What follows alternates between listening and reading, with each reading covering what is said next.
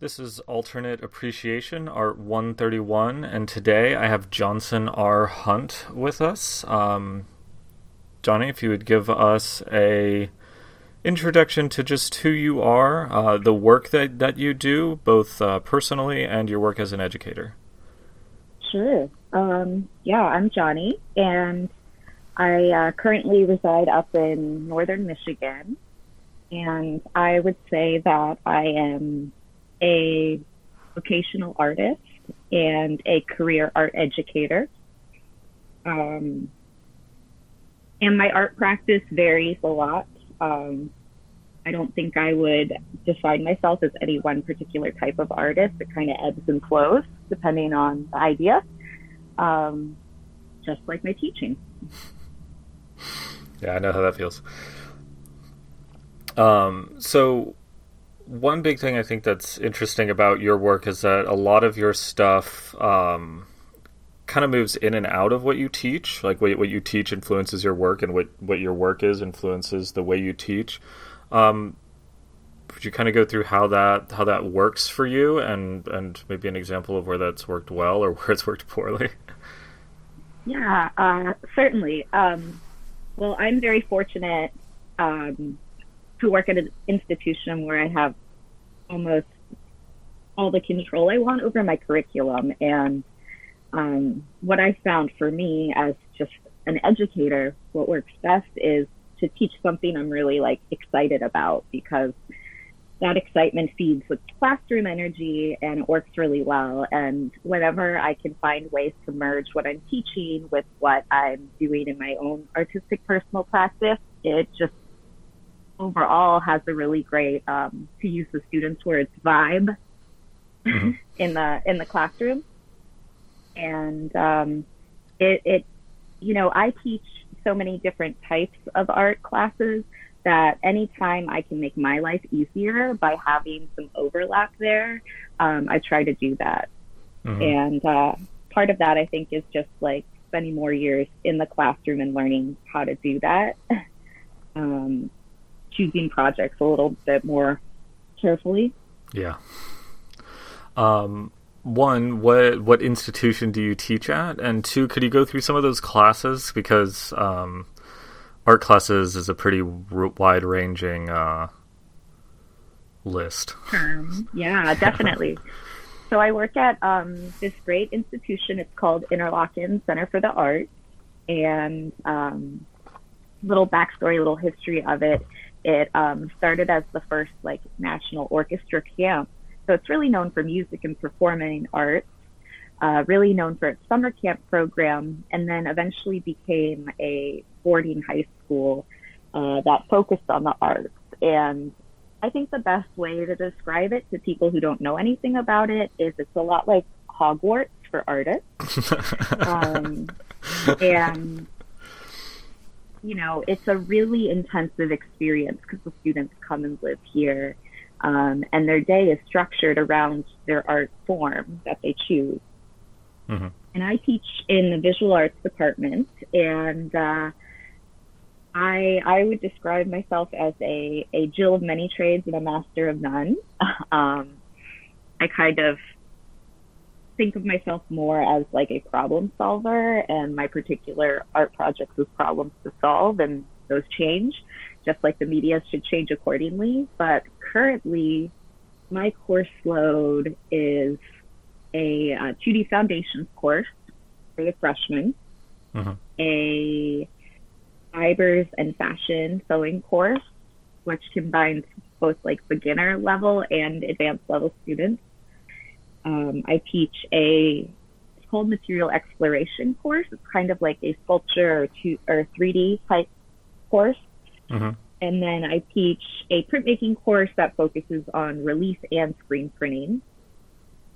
And peppered in there, as you know, it is a pandemic, and we do have a lot of international students. About, I'd say, 20% of our student body in the past has been international, mm-hmm. and not all of them have been able to return to the United States. And so I'm teaching many, many students virtually as well. And those are kind of set up as independent studies where we meet once a week via Zoom. So that's kind of the way that my teaching life is structured, and then kind of every moment in between is dedicated to art practice for the most part, at least while I'm in Michigan. Yeah. No, I that's do have breaks where I leave and I give myself breaks then, but when I'm in Michigan, I kind of treat it like an artist residency. that's a really good thing and a really good idea on how to deal with that. Hmm. So for your personal practice, other than of course learning certain skills and techniques for teaching them, what's your motivation for making work? And can you describe a recent project? Sure. My motivation for making work, whew, that's a tough one. I think I've always been a maker of things ever since I was a little kid. Uh, kind of think of myself as an organized hoarder, which I think leads to the making of things. Um, but I think recently, like a lot of people, a lot of my work has had to do with the pandemic and the isolation that comes along with it. Hmm. Um, I'm also like recently going through a breakup, so that's another thing that is forming my artwork right now.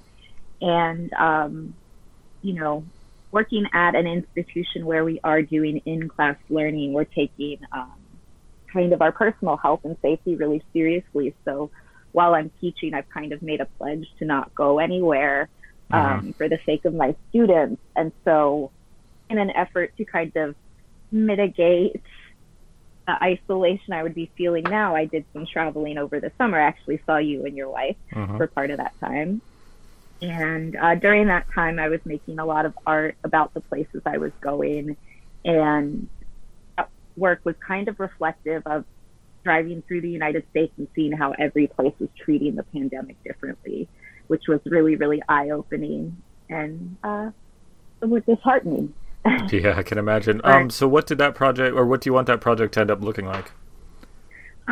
so yeah, I had like the first, I would say, piece of that. That was in a show that just came down up here, and those are sculpture pieces, and they're kind of casts that are taken from the dirt and the different places I was staying. So while I was traveling, I was taking my social distancing pretty seriously, and if I wasn't able to stay with someone who I knew was very seriously distancing, I was camping by myself. And so getting back to nature. And so collecting essentially these castings of the earth and artifacts along my travels, things like rocks and sticks that kind of came together to form these weird sculptures that, in my opinion, kind of now reference maybe bones.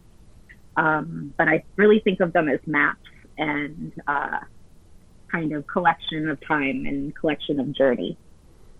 Hmm. One thing I was going to ask you with projects like that is we're going to put up, I think, an Instagram for you after this so people can Sure. see. Okay, all right. So just making sure I remembered right which one it was. Yeah, so we'll have that in Yeah, the comments so people can go and actually look at the work that you've done. 'Cause I think that that's a for really sure. important thing. Yeah. I'm sure Unfortunately, people don't know. yeah, I'm sure people discussing. don't know what a dirt cast looks like. Yeah, Um, that's not so easy to describe, and unfortunately, visual arts in an auditory in an audio medium doesn't really, there's some problems. right. So with the ideas of pandemic and isolation and something like that, some of your past work has dealt a lot with uh, mental health and kind of. I think you said a little bit about like now that we're physically taking care of ourselves more and being much more cautious about our physical health. I think a lot of people are being much more cautious about their mental health as well. Do you want to talk a little bit about that? And is that something that is informing your work right now? Oh, definitely. Definitely. So I actually now, and this is fairly new. I kind of came out, I think, 2 years ago as a openly disabled person, although you don't necessarily see my disability on the surface. I kind of describe my disability as a brain chemical imbalance, and it's a very physical thing that happens in my body that causes very very real responses. And recently, just that's always been a lens that my work goes through, but recently talking about it has really kind of changed the direction of the work, and has helped me feel a bit more empowered about the work. Mm-hmm. Definitely more open to talk about it. I had a family friend who, she was kind of like she worked in HR, and I remember talking to her about, when do I disclose this and all of that, and she's like, well, you can't unring that bell. And I remember being very, very timid, but once I did, it almost felt like spitting the poison out. And now it has really changed a lot of my relationships with my students in teaching. Mm-hmm. And it's made my art a little bit easier to talk about, because I don't have to veil it through language. I can just say, like, this is coming through this lens of my mental illness. But I think it's a really, really exciting time, in the sense that a lot of accommodations for people who have been disabled in the past are now happening because everybody needs them. Mm-hmm. And my hope is that doesn't change as kind of the worldwide health changes. I hope that people keep that in consideration and realize how important that is to be open to different types of accommodations in these types of times. Yeah, you spoke briefly about talking with your students about mental health stuff, and I think that's something that even at the college level we have big issues with, the students who haven't quite figured themselves out yet. Mm-hmm. and it can be a really difficult, I mean, not just awkward, but truly difficult conversation with them. Do you find that making work on those topics help some of your students open up, or are you still having the same problems that everybody else is? I mean, yes and no, right? Like, people are people, and they're complex, and teenagers even more so. One of my colleagues says something that is that all art is therapy, but not all therapy is art. So I think that's something we have to navigate, because there's art, and there's art that can be cathartic, and then there's just like catharsis, and it's helping a student navigate that, and helping a student look at a piece and decide, is this something I want to share with a viewer? And is that message something that I want to share? Or is this just for me? And like, how do you navigate that as an artist moving forward? Which I think is hard for anybody. Mm-hmm. But I mean, as you know, teaching art is a lot like therapy, because so much of ourselves is in it. So it's a very interesting field to be in when you're trying to separate kind of personal entanglement from a art object. Yeah, that's definitely not an easy task to do, and I think it is important, and it's nice that you tell your students that some works of art are for themselves. I think that's something that gets a little bit lost when you're in college and doing art, in that the career is on the horizon, and so every single one of these objects must be a saleable object, and it gets a little rougher to try to do work just for yourself. Definitely. I think that's why I really encourage like sketchbook practice. Mm-hmm. Because that's like a really safe place. It's something that can go with you, and it's a practice that you can take on for years and years and years and years, and do it alongside of all of that work that is, maybe got a more commercial motivation behind it. Yeah, and I think that one nice thing about sketchbooks is that everybody who's in visual arts will respect you if you don't show them your sketchbook. Hmm. That's definitely a very, very personal part of the career. Definitely. It's like a diary. Yeah, yep, just with pictures and text a lot of times. Um, Now, when we're talking about high school students and dealing with students in general, how do you handle that in a classroom? Because I think that you are a really competent teacher, and I think it's interesting how teachers deal with, because teachers are coming from a point of very high skill and generally talking to people who are significantly lower skill and bridging that gap. How do you handle that? I mean, there's a lot of days where I just feel like a firefighter putting out fires all over the classroom. Mm-hmm. And there's days where I'm just running around just trying to keep all the sewing machines threaded. You know, I'm a human like that. But then there's also times when the class is cruising and as they say, they be vibing. And you know, my classroom is right across from my office.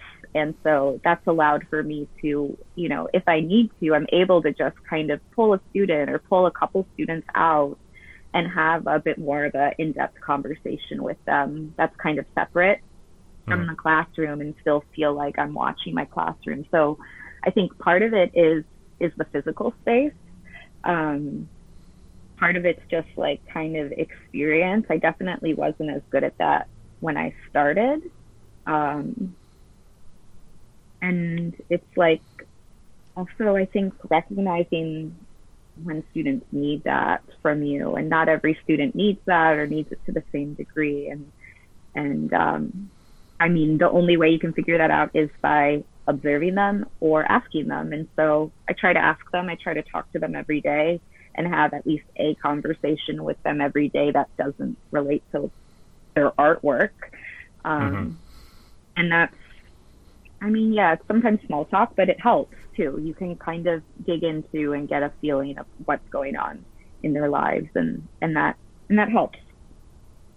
Yeah. Have you found there to be differences in media? Because you teach so much stuff. So when you're teaching like printmaking versus fashion, how do you handle that?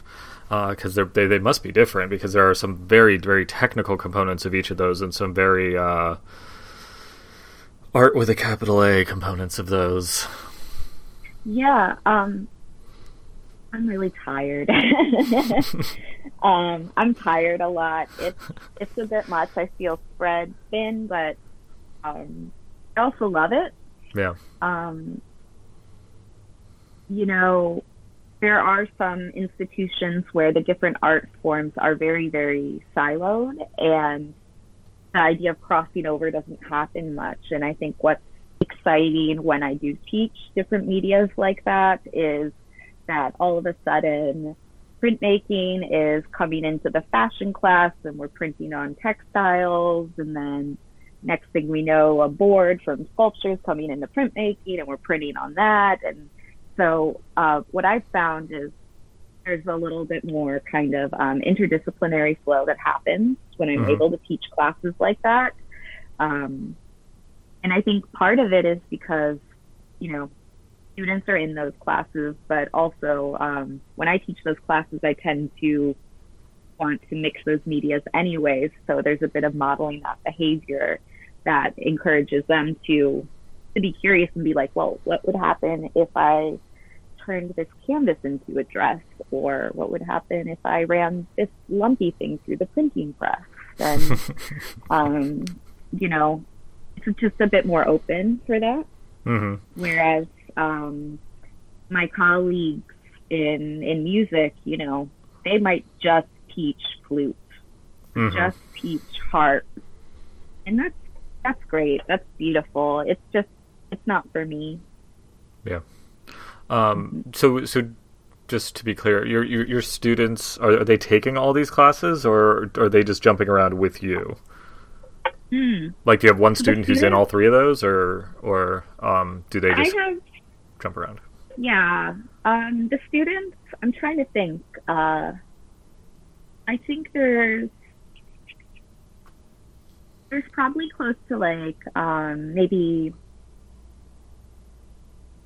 12 or 15 art classes, and each student is signed up for three, I would say. Mm-hmm.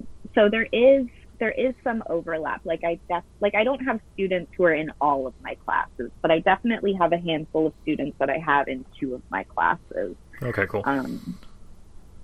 Yeah. That So sounds very it's much like the split for a smaller art college experience. Yeah, I know all the students in my department. We only have about 55 students. So even though I might not work super closely with someone who's like really into like, I don't know, jewelry making, I still Mm-hmm. know them. I still know their work. I can still have a conversation with them. I just may not have had them for a class since they were like little baby freshmen or something. Uh, um, so with the fashion thing, that is quite a bit different than well, I guess it's not really. It's actually pretty much just one step. But it used to be much more of a sculptor person way back when. Yeah. So what kicked off the interest in fashion? Was it a project? Was it something you saw? What got you there? Yeah. Well, it's funny because I think it was a time where a yes and mentality really helped me. But I was doing a lot of sculpture. I would really like kind of identified as a sculptor for a while there, and had worked with a art center in Florida, the Dominion Fine Arts Center, and I had done a show with them. It was an installation art show called Contain It, and they were putting on this wearable art show later in that year, and I'm not sure if they just needed more artists to participate or they had someone drop out, but they knew I had some sewing experience because the piece I made earlier in the year had sewing involved. So Mm-hmm. they reached out and they said, "Hey, would you be interested?" And I thought I'd give it a try, and I did, and so that was like 11 years ago. I had my first fashion show, and that was my first like foray into fashion. Mm-hmm. And I really liked, really enjoyed kind of the incorporation of the body and performance into the sculpture. And never really, I still don't think of myself as like a fashion artist. I think of myself as someone who makes wearable sculpture more. Mm-hmm. When I think of fashion, it makes me think of like bit more like industry standard, off the rack and couture things. Mm-hmm. And while I have a high appreciation for that, it doesn't describe what I make. What I make borders on weird sculptures and Halloween costumes, I would say. Oh man. Yes. But I would also say I think, although it is starting to merge a little bit more, that like visually, a lot of my fashion feels far away from some of my other work, and that's something I think as an artist that I've struggled with and still struggle with. So we'll see where that goes. Why do you think those things are so far away from each other? Because I mean, like when I think of my work, even the stuff that's on opposite ends of it has strange visual like linkings to it. I know that some of your stuff does too, but why do you feel that they're so separate? Yeah, I think because when I'm making a sculpture, there's more of an element of not having necessarily a planned product that I'm going for. It's more of I found this process and I will discover the ending through it. I don't Mm-hmm. really know what that ending is going to look like. Mm-hmm. Whereas when I'm making a fashion piece, it starts from a drawing, and I'm attempting to get there. And I think just because of that, the process is very different for me. And And yeah, I'm not really sure why, but I think it's in there. That's it's locked in there in that process Hmm. somewhere. Very cool. Um, so with the going from sculpture to fashion, and the fashion stuff you're doing, as you said, is very much art first, fashion little second. It's not stuff you'd want to go Mhm. hiking in. Um, Oh no. yeah. So has that translated back into your own choices about your personal fashion stuff? Oh, definitely. Definitely. I mean, the fashion industry is this complex beast of a machine, and Yes. a lot of people don't realize um, what a big kind of environmental disaster the world of fast fashion is. And there's a lot of things that have to do with that. A lot has to do with like the way we cycle our clothing, but also how fibers and textiles are made. Um, Hmm. More on polyester and kind of petroleum based fibers versus things that were cotton and linen. And so, yeah, I probably read a lot more labels and tags on my clothing than my food, to be honest. Which is a little embarrassing, but I do. Like I won't buy something without reading the label, seeing where it's made, looking at its stitching.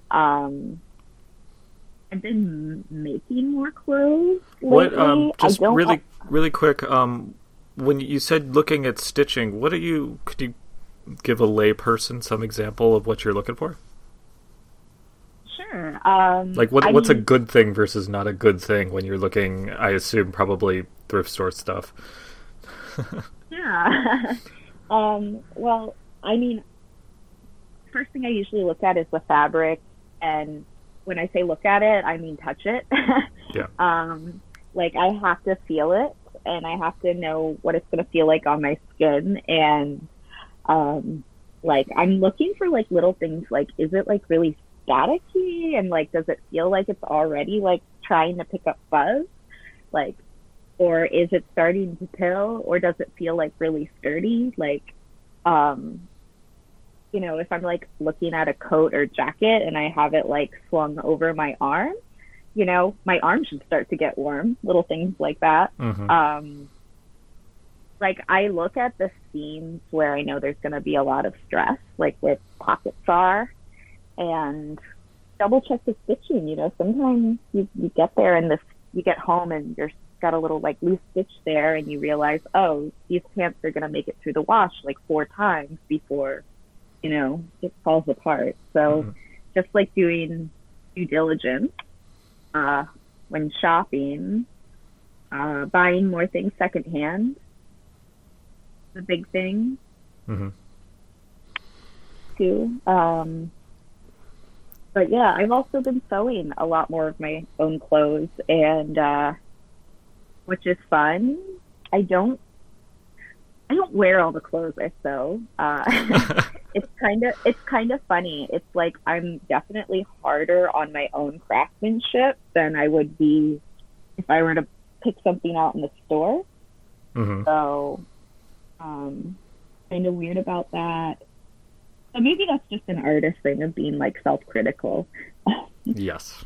Yeah, I think that goes for pretty much everybody. You look at your own stuff and say, "Well, I could have done that better. Let me just, do it again." Hmm. Yeah. Is there anything in particular that you've enjoyed making recently? Like, are you? I'm not even sure. Are you? Do you do shirts, or are you doing big jackets or dresses, or what? What have you been up to? Well, let's see. What am I making right now? I'm doing the big project I'm doing actually is a screen printing project, Hmm. and it's actually using a screen printing method that uses freezer paper stencils. So I'm hand cutting stencils Hmm. with freezer paper and screen printing with them. It's a very quick and dirty way of screen printing. And these prints are based off of a, I guess, repressed memory that came back to me about a year and a half ago. And it was so strange. It was just this image that came into my head, and all of a sudden I was transported back to this moment that happened when I was a child. And I remember doing a little bit of research and talking to my therapist at the time about like repressed memories, and kind of discovering that those things only come out when a person feels safe enough for their brain to let them out. And I thought that was really interesting. Yeah. And I wanted to kind of try and figure out a way to construct that. And that memory was so soft and fuzzy. And so I came up with a screen printing process where I said, well, I'm going to start printing and make this edition of monoprints. And I don't know what they're going to end up looking like, but I know I'm going to do at least 100 layers on each one. Jeez. And I will find the memory. And so I'm there for the most part. My rules are changing a little bit. I think the one right now that has the most has 107 layers, different screen printing layers on it. And then some of the ones that need a little bit more work have about like 90. So my hope is to finish this project in like the next couple weeks. And then I'm kind of actually stitching these prints into kind of these canvas frames, and then they're going to become like a sculptural type piece. So it's the sculpture that it's going to become is actually going to reference the image that is within the print. So that's something I'm working on, and essentially like the process is trying to mimic the finding of the memory, but also knowing I'll never actually find it. Yeah, the building up of little images. Mm-hmm. And it's funny because this piece was very rule based when it started, and now it's when you get to getting to maybe 90% done with a project, you start to be able to reevaluate your rules. And I was able to be like, well, actually, I think this one found where it needs to be at 92, and that's okay to leave it there. And this one maybe actually needs hand painting in it, not another screen print layer. So going in with like a brush instead of a screen. So kind of the end result are these really soft and painterly prints of roughly the same kind of landscape, but all slightly different, trying to find that memory, I guess. So working on that's like the heavy capital A art I'm making. And then made a winter coat. That was a really fun project. I call it my cat coat because I have this really fun cat lining on the inside. I made sure that coat has 8 pockets so I can carry everything I need in it. I put pockets in everything now. That's a good idea. Yeah, I think most girls I know complain about the lack of either A, pockets, or B, functional pockets. So a coat with 8 pockets sounds awesome. Is there any reason you settled on 8, or was it just a function thing? Well, I wanted outside and inside pockets, so 4 on the inside and 4 on the outside. Oh, okay. Yeah. It was made basically. I wanted a pocket for a wallet, a phone, and I have 2 sets of keys I carry, and so I wanted the options for all of that. Mm-hmm. Go either inside my coat or outside my coat. Oh, well, look at that. And yeah, so I made that, and this past weekend I was trying to figure out overalls. I made 3 pairs of overalls over the weekend, and then that led to a week of me making overall puns in the classroom, which the students love. Oh, yeah. They love when their teacher wears overalls all week and just makes overall puns whenever she can. Yes. That's definitely what my students are looking for. Yeah. Now, when you're making stuff, I assume some of it's coming from fresh material, but how do you kind of view recycling? Because I know that at least a lot of the work that I do, it's very hard to recycle some of that material, or you end up spending 10 times as long to use a recycled piece of material as opposed to just using a new piece of material. Where does your practice fall on, new material versus you going and buying stuff or you finding stuff and recycling it in? Oh my gosh, there's a lot of guilt there. A lot of guilt there, as just a maker of things and objects in a world that doesn't need more things and objects. There's guilt there. Yeah. I think, to begin with.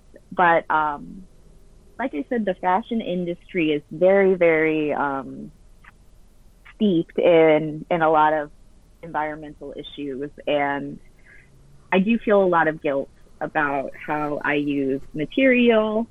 And so a lot of the fabric stores that I go to are stores that sell remnants or end of bolt materials, things that might not normally get sold.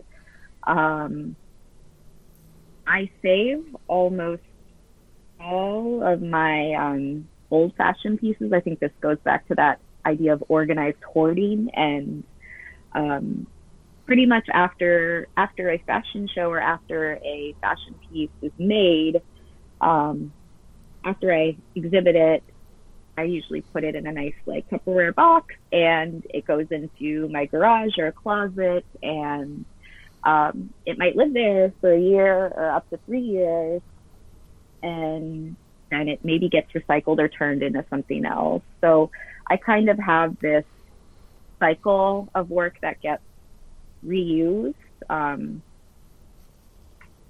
then there's kind of a point after maybe 5 years, if something hasn't been touched in that long, where I'm finally willing to get rid of it and try and find a way to recycle it. But I really try to reuse old projects. I try to be really careful about where I'm buying materials, especially when I have to buy materials in bulk. I try to be really aware of what the materials are made out of too, and where they're coming from. And whenever possible, I think because I live in such a small community too, whenever possible, I try to find it locally. Yeah. So I think that's a complex question that brings up a lot of feelings for me. Yeah, it's definitely one of those double-edged sword kind of things where there's the kind of person you want to be and then the kind of person you're going to be because you want to get work done. Yeah. Yeah. Now, oh, sorry, go. No, I agree. I think that's important. And for me, it's me asking those questions to myself, kind of, if students see that, sometimes that can cause a ripple effect for them. And, that's meaningful as well. So, yeah. Now, on your work and the idea of performance, I think a lot of people get hung up with performance art being either absurd stuff they don't want to have anything to do with, or stuff like I'm probably going to mispronounce her name, like Marina Abramovic. But your performance work feels much more like theater or fashion or those sort of more traditional performances than what most of us think of when we're taught about performance art. Why did you land on that? Is that more comfortable for you? Is that a better spot for you? Do you have more control? What is it about that sort of performance that you've kind of landed on and said, I like this one? Yeah. Well, I mean, when I was younger, I was also trained as a dancer. And dance had a really big influence on me. And I think a lot of that informs my work. I've also been at Interlochen. This is the start of year 7 here. And this school has a lot of performing arts to offer. And so I think recently being influenced by my colleagues and what's happening here also helps. But, my family, they're not artists with capital A's. My mom is a teacher and my dad is a roofer. And it's really important for me that my artwork can be entered into by anybody. And I think sometimes when art gets too minimal, it can be hard for people to enter into, especially if you don't have like a background knowledge of what that is. And so for me, that's where kind of, you said absurdity, but when I think of absurdity, I try to kind of couple it with humor. I find humor and absurdity and being able to kind of laugh at yourself to be a really good way of helping your viewers enter into the work. Yeah, humor is something that's easy for people to lock onto and kind of use that to walk them through the rest of it. Yeah. So I think that's kind of how I ended up there. Now, on the topic of the easy to get into, that's something that I think a lot of artists struggle with, is that they feel like you can make work that has public appeal, or you can make work that has the higher level critical appeal, and it's very difficult to get in between those. Have you found any strategies for bridging that, or do you kind of make one thing for one group and one thing for another group? I think that's a hard question to answer. Yes. And for me, whenever you can try and bring those two groups together, the better. For fashion, it's very different because especially when I'm making something for a fashion show, I have a captive audience kind of for a set amount of time. Whereas some of my other work, you don't necessarily have that. And at other work, I want to kind of have the effect of pulling people in, but also keeping them there for a little bit.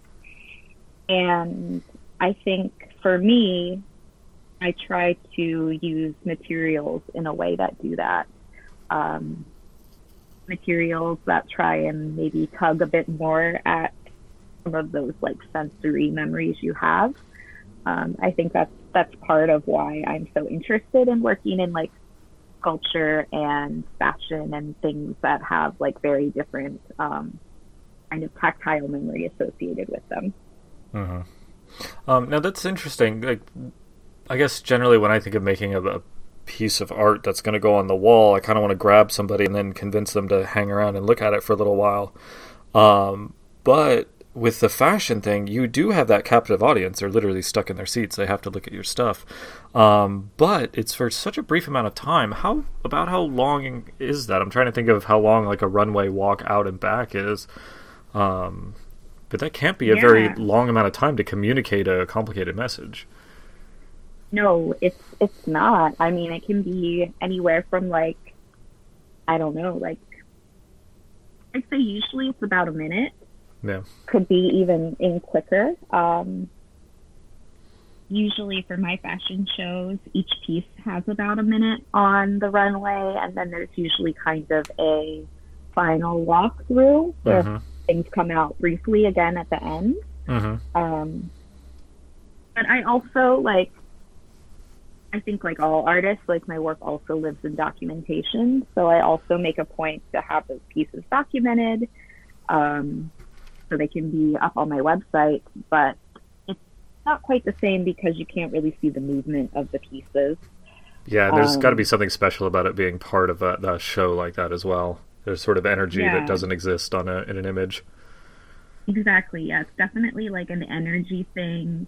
It's a very like kind of fleeting type feeling, but it's very, very exciting, you know? Now, so I know that a lot of your stuff kind of has an overarching concept, and then you're building that out through these pieces. Have you found that it just limits the amount of content you can put in? How do you handle that 1 minute, right? Like, we all know that billboards on the side of the road, you get about 5 seconds of reading. So you just put up 3 big words and you're good to go. But how do you handle that in the sense of the work that you're doing? Have you limited the number of symbols you use? Have you done something I haven't even thought of? Yeah. Well, when I'm making like a runway show, I try not to think of it as like separate pieces, but pieces that make up a full story together.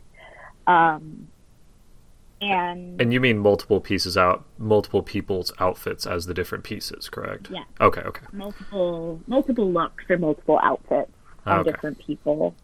Almost like multiple characters in a Oh, way that's a that good way come to look at together it. to tell a full story. Um, but I've kind of learned through experience that it's important to have cues that can connect those things. And for me, it's often material, types of fabric, color is a big way to do it as well. Mm-hmm. So while each piece might have its own identity, there will be kind of overarching fabrics or colors that try to kind of be woven amongst all the pieces to show kind of how they're interconnected to one another. Mm-hmm. Well, that's really, yeah. That just strikes me as just doubling the problems of putting on an art show, at least. Yeah, I mean, it's limiting, but sometimes you need that rule based Oh art yeah. to move forward. And if I had too many options for that story, I think I would probably get paralyzed and have trouble moving forward. Mm-hmm. And when we're talking about your art shows, I think that's probably, or I'm sorry, your fashion show stuff. I think that's a really good place to get into this. I have in my notes. We talked a little bit about humor and absurdity, kind of as a joint pair, but there's also surreal and the strangeness of certain arts. How do you find that fits into your work? Hmm. Um, well, I think I'm kind of a strange person. um, oh, I think a bit of it is reflective, self-reflective. I've had one of my good friends who's a very, in my opinion, a very, very successful artist. She's told me that I'm one of the weirdest artists she knows, and for me, that's like a huge compliment. I think weird is good, strange is good, because you remember it. But I think a lot of it is self-reflective, and yeah, my brain is strange, and the lens through which I see the world is kind of strange, and not really sure what else to say to that. Um, I think something that I would like you to define is you said that that another artist said your work was weird, or you were a weird artist. Now, to most people, that just means out of the ordinary. Right. But I feel like the way that it's being used in this context, and kind of the way that the arts uses strangeness, is not just out of the ordinary. There's some other flavor to it, almost. How do you define that when you're writing or when you're thinking about these? Yeah. I think there's something about like the word like weird or strangeness that makes it hard to define, which is maybe why we like kind of want to use it. Mm-hmm. It covers all manner of sins. It does, and it's a bit ambiguous. But I don't know. Does that answer your question? I guess. Yeah. No, that's just a really hard question. Yeah. Yeah. Let's throw me some softballs. Okay. Well, while we're talking about strange things, let's talk about teaching high school students. So much strangeness. Yeah. So I teach college, and I've taught a few, I think, middle school one day things, and really beyond that, I don't deal much with anybody younger than maybe 18, 19. What are the pros and cons of teaching high school kids? It has to be both just absolutely fascinating and horrifying at the same time. Yes. Yes. It is. I did, briefly teach college for a little while, and I've also taught 2-year-olds an infant uh, before that, and I found that they're very similar. 2 year olds, college students, high schoolers, like Yep. we're all humans, and I found that like 9 out of 10 times when there's a problem, it's probably got nothing to do with me or what's happening in the classroom. Hmm. Like 9 out of 10 times, it's maybe food related, sleep related, stress related, social related. And, I've found that like when they're in crisis, if there's a way to like kind of get through that, um, then it's a bit easier. Um, but yeah, high schoolers are strange. They don't remember things at all. Like they just don't remember things. It like flies off them. uh, and they're also like fearless. That's what I love about them. They're fearless. Like they will try to start doing something before you're even done handing them the equipment.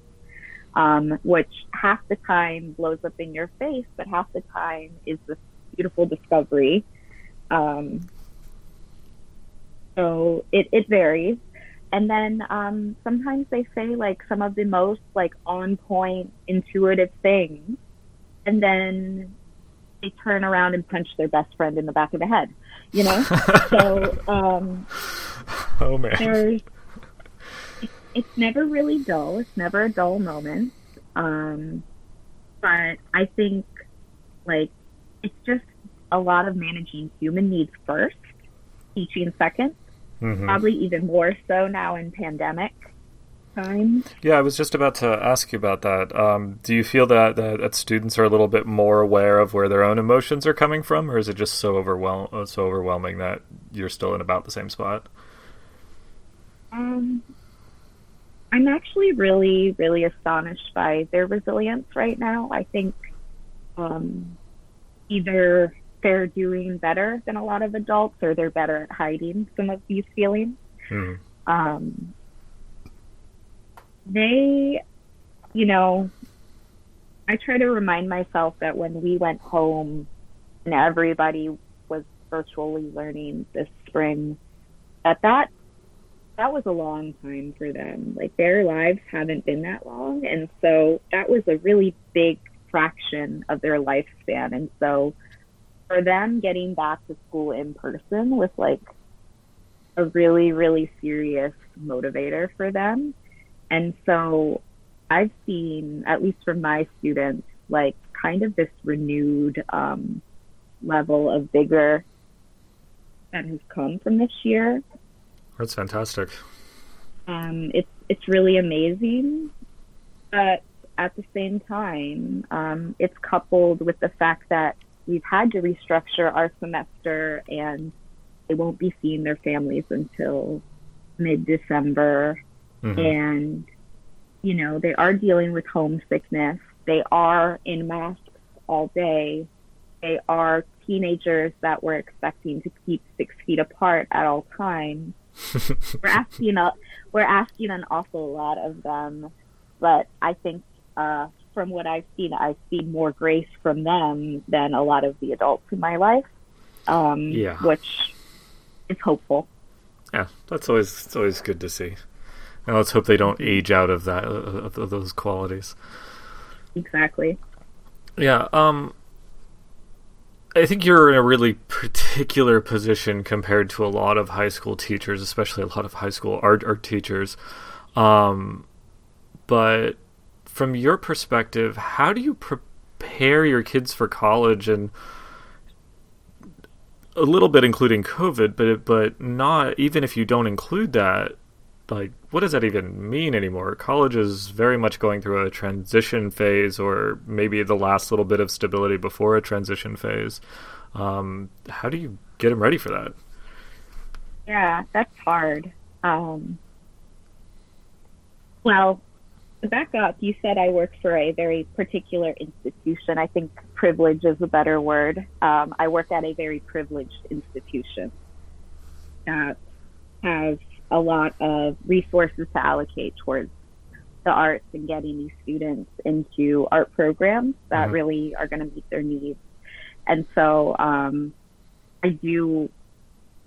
feel very, very grateful for the fact that I work for a school like I do right now, that is taking our health and the health of our students so seriously. And if I were a public school teacher, I don't think I would be a public school teacher this year. I think I would have been looking for a new job. That's kind of how strongly I feel about what's happening in a lot of our schools right now. But so I just want to say that, yeah, I think that this is like a very, very like privileged opportunity that I get to work with these students at this school at this time. Yeah, I mean, I think I would agree with that, but that doesn't, one, I should say, yes, you're right. Two, I don't think that invalidates your opinion on the way that colleges are moving, and I've seen some of those students work, and they deserve every bit of resources that get thrown into making them better artists. Oh yeah, they're incredible. They're incredible students, and so I think, college. So let's get back to the topic of college. Oh yes, sorry, I got off track. And how do I prepare them for college and things like that? Well, it's different this year. It's very different. In the past, it's been really about getting them at the right institution with the right program for what the student wants. There's often maybe a financial or scholarship element that's also in there, like, can we get more money from this school versus that school? But this year, it's changed a lot. And while actually not too long ago, we had our virtual parents weekend, and so I spent a lot of time talking to parents about school, and the conversations really went from, check out the programs, look at this, to really the first thing I tell them is look at their COVID plan. How did they approach classes when the pandemic happened? How are they approaching it now? What are the contingency plans? You have to read about that, but you have to go deeper than that. You have to also look at what is the work that's coming out of these programs right now, and is that matching what was happening before this? And is that what you want? So I have been really urging a lot of students to get on websites and really try and get into student work and see what students are making right now. Follow the schools on Instagram, follow, students on Instagram and see what they're making and see if that matches where you want to go. Does that look like it's going to be challenging enough for you?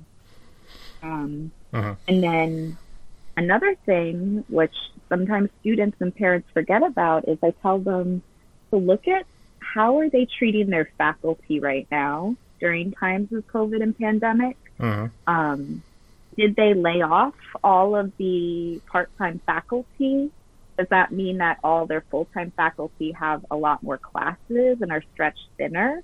Because if that's the case, that's going to directly correlate to the student experience, right? Or are they reaching out to other institutions that do have pre-existing online and virtual programs and trying to make it more robust? So, this is kind of advice that, yes, look at student work, but, very much, especially because we don't really know when this is going to end, you really need to know what's in store for both in-person, hybrid, or worst case scenario, all virtual learning if you do want to go to a higher education institution. Yeah, before we move on, I was going to ask you about that because you're teaching a few students at least completely virtually, and this is my first semester doing any teaching virtually entirely. Of course, there's those few times you miss a class and email your students their homework, but overall, this is the first time for a lot of teachers. How do you feel about teaching something that is so hands-on as the visual arts virtually. Like you and I think, are both very materials people. From your description of the first thing you do is touch a piece of clothing to see if that's okay. And not being able to contact work is really problematic, for at least for me. How are you feeling about that with teaching at with teaching with students that are probably a little bit better at being able to photograph their work and things like that, and send you virtual representations of their work, but it is just such an odd thing. Do you think it's can it stand, or? Yeah, it's tricky. You have to like treat, I think, each situation pretty individually. I think earlier when everybody was virtual, it was a little bit easier because I could at least make kind of instructional videos that would show the hands-on stuff. Now that it's a majority of my classes in person, and then I just have a handful of virtual students, I have to kind of tailor it a bit more to them. And what I found is, especially, I think a majority of my virtual students are in China. They don't necessarily have the access to all the materials that they would obviously in an art building. And you have to kind of change your expectations. So the conversation is so much more about kind of the idea driving the work. And there's a lot more, I would say, drawing and digital art that's being made right now. And I think in a lot of ways it's helped to kind of elevate a lot of like digital art, digital drawing for some of those students, because now it's just as valid. So I think a lot of it's been changing my expectations, both of my students and of myself, and knowing that sometimes the knowledge I have to share with them isn't necessarily how to make something, but sometimes it's just me sitting there trying to talk through their ideas with them and being a sounding board. And that's a bit how I think virtual teaching has changed for me.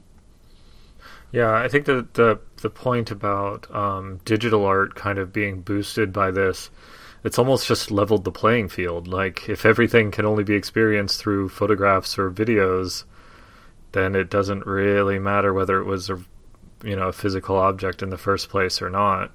And I think that that's kind of something that's been happening slowly over time, but it just went off a cliff all of a sudden. Definitely. All right, well, off of the terrible subject of how poorly a lot of institutions are dealing with this, so a lot of your work, and let's get a little bit back to your work, a lot of your work does have this concept of place, space, traveling, ecology. I hesitate to say environmentalism, but probably a little bit of environmentalism as well.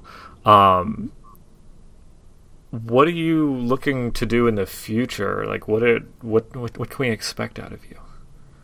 Yeah, great question. Well, I hope that one day I am able to do some runway fashion stuff again.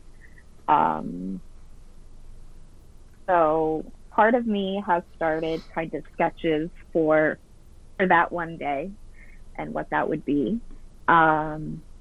I've recently started making these wall hanging sculptures that are kind of based off of like planets or moons, and they also kind of reference places I travel. They're like resin and plaster casted kind of half spheres that have lights embedded in them, and so plan to make kind of an installation space of that, and thinking a lot about the idea of orbit and those we surround ourselves with and how they impact who we are, and this idea of kind of orbit as a metaphor for a lot of things that are happening. So making those, making some fashion, Obviously, sketchbooking. Uh, I'm trying not to get too inundated with politics. It's so crazy right now, but Yep, I I do think have we're all looking to I avoid that do, as much as possible. yeah, I do have a print that I have been avoiding about that. So Yeah. we'll see if that actually comes to fruition. But right now, I think the thing I'm most excited about is this planet and moon series that I'm making, and the dirt cast that I was telling you about. So I made one, but that project is definitely not done. That's definitely just starting. So excited to make more of those type sculptures.